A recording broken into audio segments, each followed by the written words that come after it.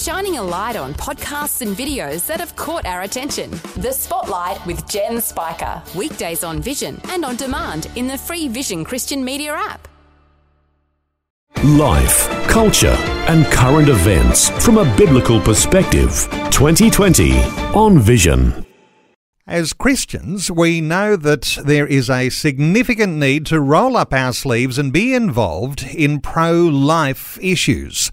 And as disturbing as it is, there are as many as 70,000 abortions in Australia each year. But it gets worse when you know that some of those babies being born alive are simply left to die outside the mother's womb, and sometimes wrapped in a blanket and left to die in a mother's arms. Politicians appear to be either ill-equipped or lack courage to confront the issue. Well, one politician who has been outspoken as an advocate on pro-life issues is North Queensland Nationals MP George Christensen, the federal member for Dawson. He's now preparing what's considered groundbreaking legislation that will protect babies born alive in failed abortions and expects it to be introduced into the Australian Parliament early in the new year. George Christensen's joining us. George, welcome along to 2020. Thanks very much, Neil. How are you going? Going well. Thank you so much, George. Now that late-term abortion is being allowed in so many more states around Australia, it appears that more and more babies are being born alive and left to die. Is this what's fueling your concerns? Yeah, without a doubt, and the stats show that. The stats that we can get our hands on, because a lot of this is not recorded, but we know there's been a growth in the number of babies born alive as a result of abortion procedures in Queensland. It has increased. The last date we have actually predated the recent changes. So the last figure I have is 27 babies born alive in Queensland in 2016 after abortion procedures. I'm assuming that is going to be growing rapidly. Down in Victoria, we know in 2016 that there were 33 babies born alive as a result of late-term abortions. So that just shows you when late-term abortions come in, there are more babies that are actually born alive as a result of those procedures. And that's why we need protections in place. I don't know that anyone can argue that a baby born alive, albeit as a result of an abortion procedure, is not a human being who should be afforded every right that a human being is entitled to, particularly the right to life. George, New South Wales is the only state where babies are not left to die. Is that because there was amendments through state legislation that somehow or other almost accidentally protected babies?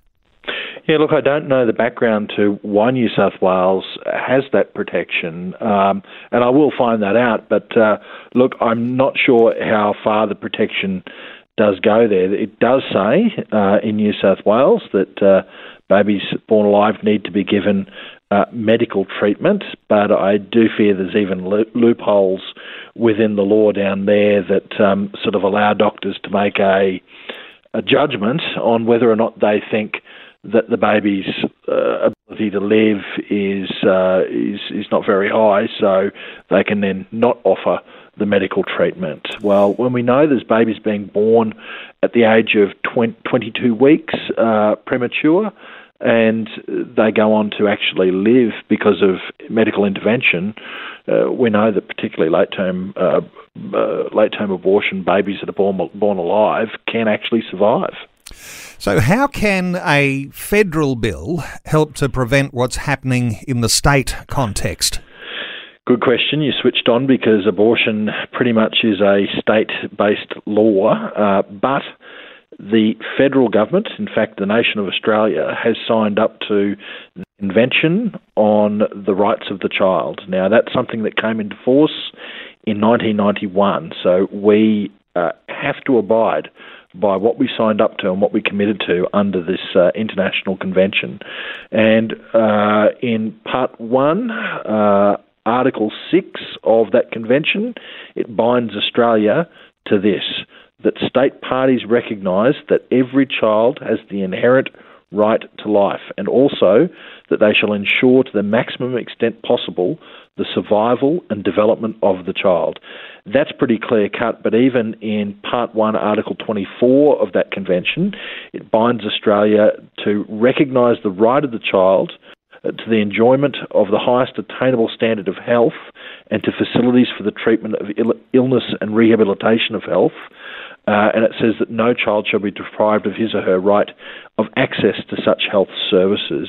There's more that I could talk about in that convention, but pretty much you just hear from those two key clauses that what is happening at the state level by babies born alive as a result of abortion procedures that are left to die, it is not in accordance with our international obligations. That's how we can actually get some change happening at a federal level through our external affairs power of our Constitution. It'll be a private member's bill. Are there pro-life members on both sides of the Parliament who will support your bill? Well, actually, I have written directly to the Prime Minister, the Deputy Prime Minister, and the Health Minister, alerting them to the fact that I'm having this private member's bill drafted. It's in the process right now of being pulled together, and I have actually asked them to give some consideration of the government adopting the bill, and if the government doesn't want to do that, then I'm asking for that bill to go to a conscience vote. Now, I'm not sure what the numbers will be, but look, if I don't try to do this, then I haven't done a job that I feel very passionately I have to do. We have this grave injustice being done in Australia. It is a breach of our international obligations.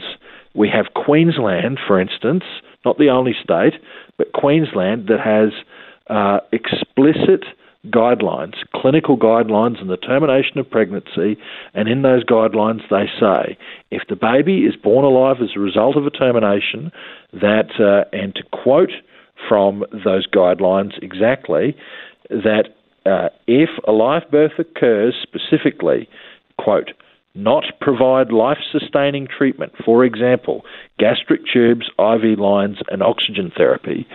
Well, that is exactly what should be being done under our international obligations, but yet we've got Queensland Health saying to its employees, to doctors and medical professionals, to not supply that, which is going against international obligations.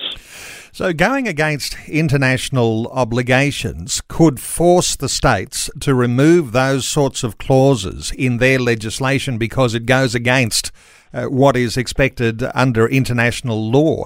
Is there likelihood to be some form of ability to prosecute doctors who would flout the law under a federal law?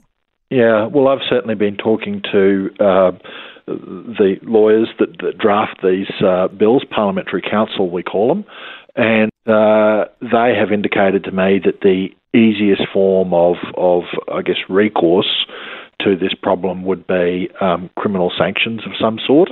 So we're currently looking at that and looking at what reasonably could be done. And that could be a criminal sanction against a medical professional that willfully just ignores our international obligations. It could be against a state government, say, or a department like Queensland Health that allows that sort of practice to go on, or even a private enterprise, Murray Stopes clinics, for instance, that might allow it to go on. So I'm trying to be as broad brush as possible because we've got to stamp out the practice of just simply treating children who are born alive. I know it's as a result of an abortion procedure, but they're still children born alive. We've got to stop the practice of them being treated pretty much as medical waste, because that's what's happening right now. George Christensen, listeners to our conversation today, so many will be pro-life. So many will not have done anything personally before. What is it that will sway politicians to support a bill like yours? Is there something that listeners to our conversation today can do in approaching their federal MPs or even alerting their state MPs about their concerns?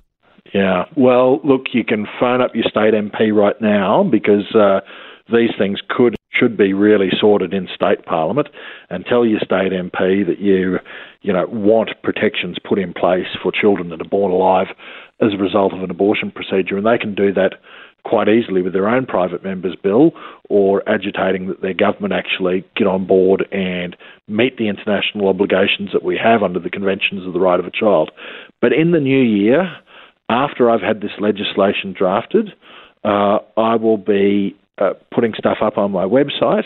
I will be having a lot of material available for the public to peruse on this, and we'll probably have some functionality on my website to enable people to take that next step and tell other people in the federal parliament that they want them to support this bill.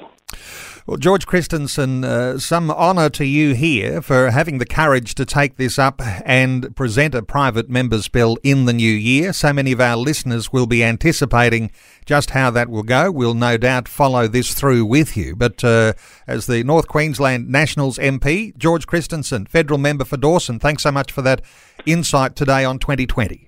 Well, thank you, Neil. And can I just say thank you to all those people at Vision FM that do a fantastic job in communicating the gospel to this nation. Well done to you guys. Thanks for taking time to listen to this audio on demand from Vision Christian Media. To find out more about us, go to vision.org.au.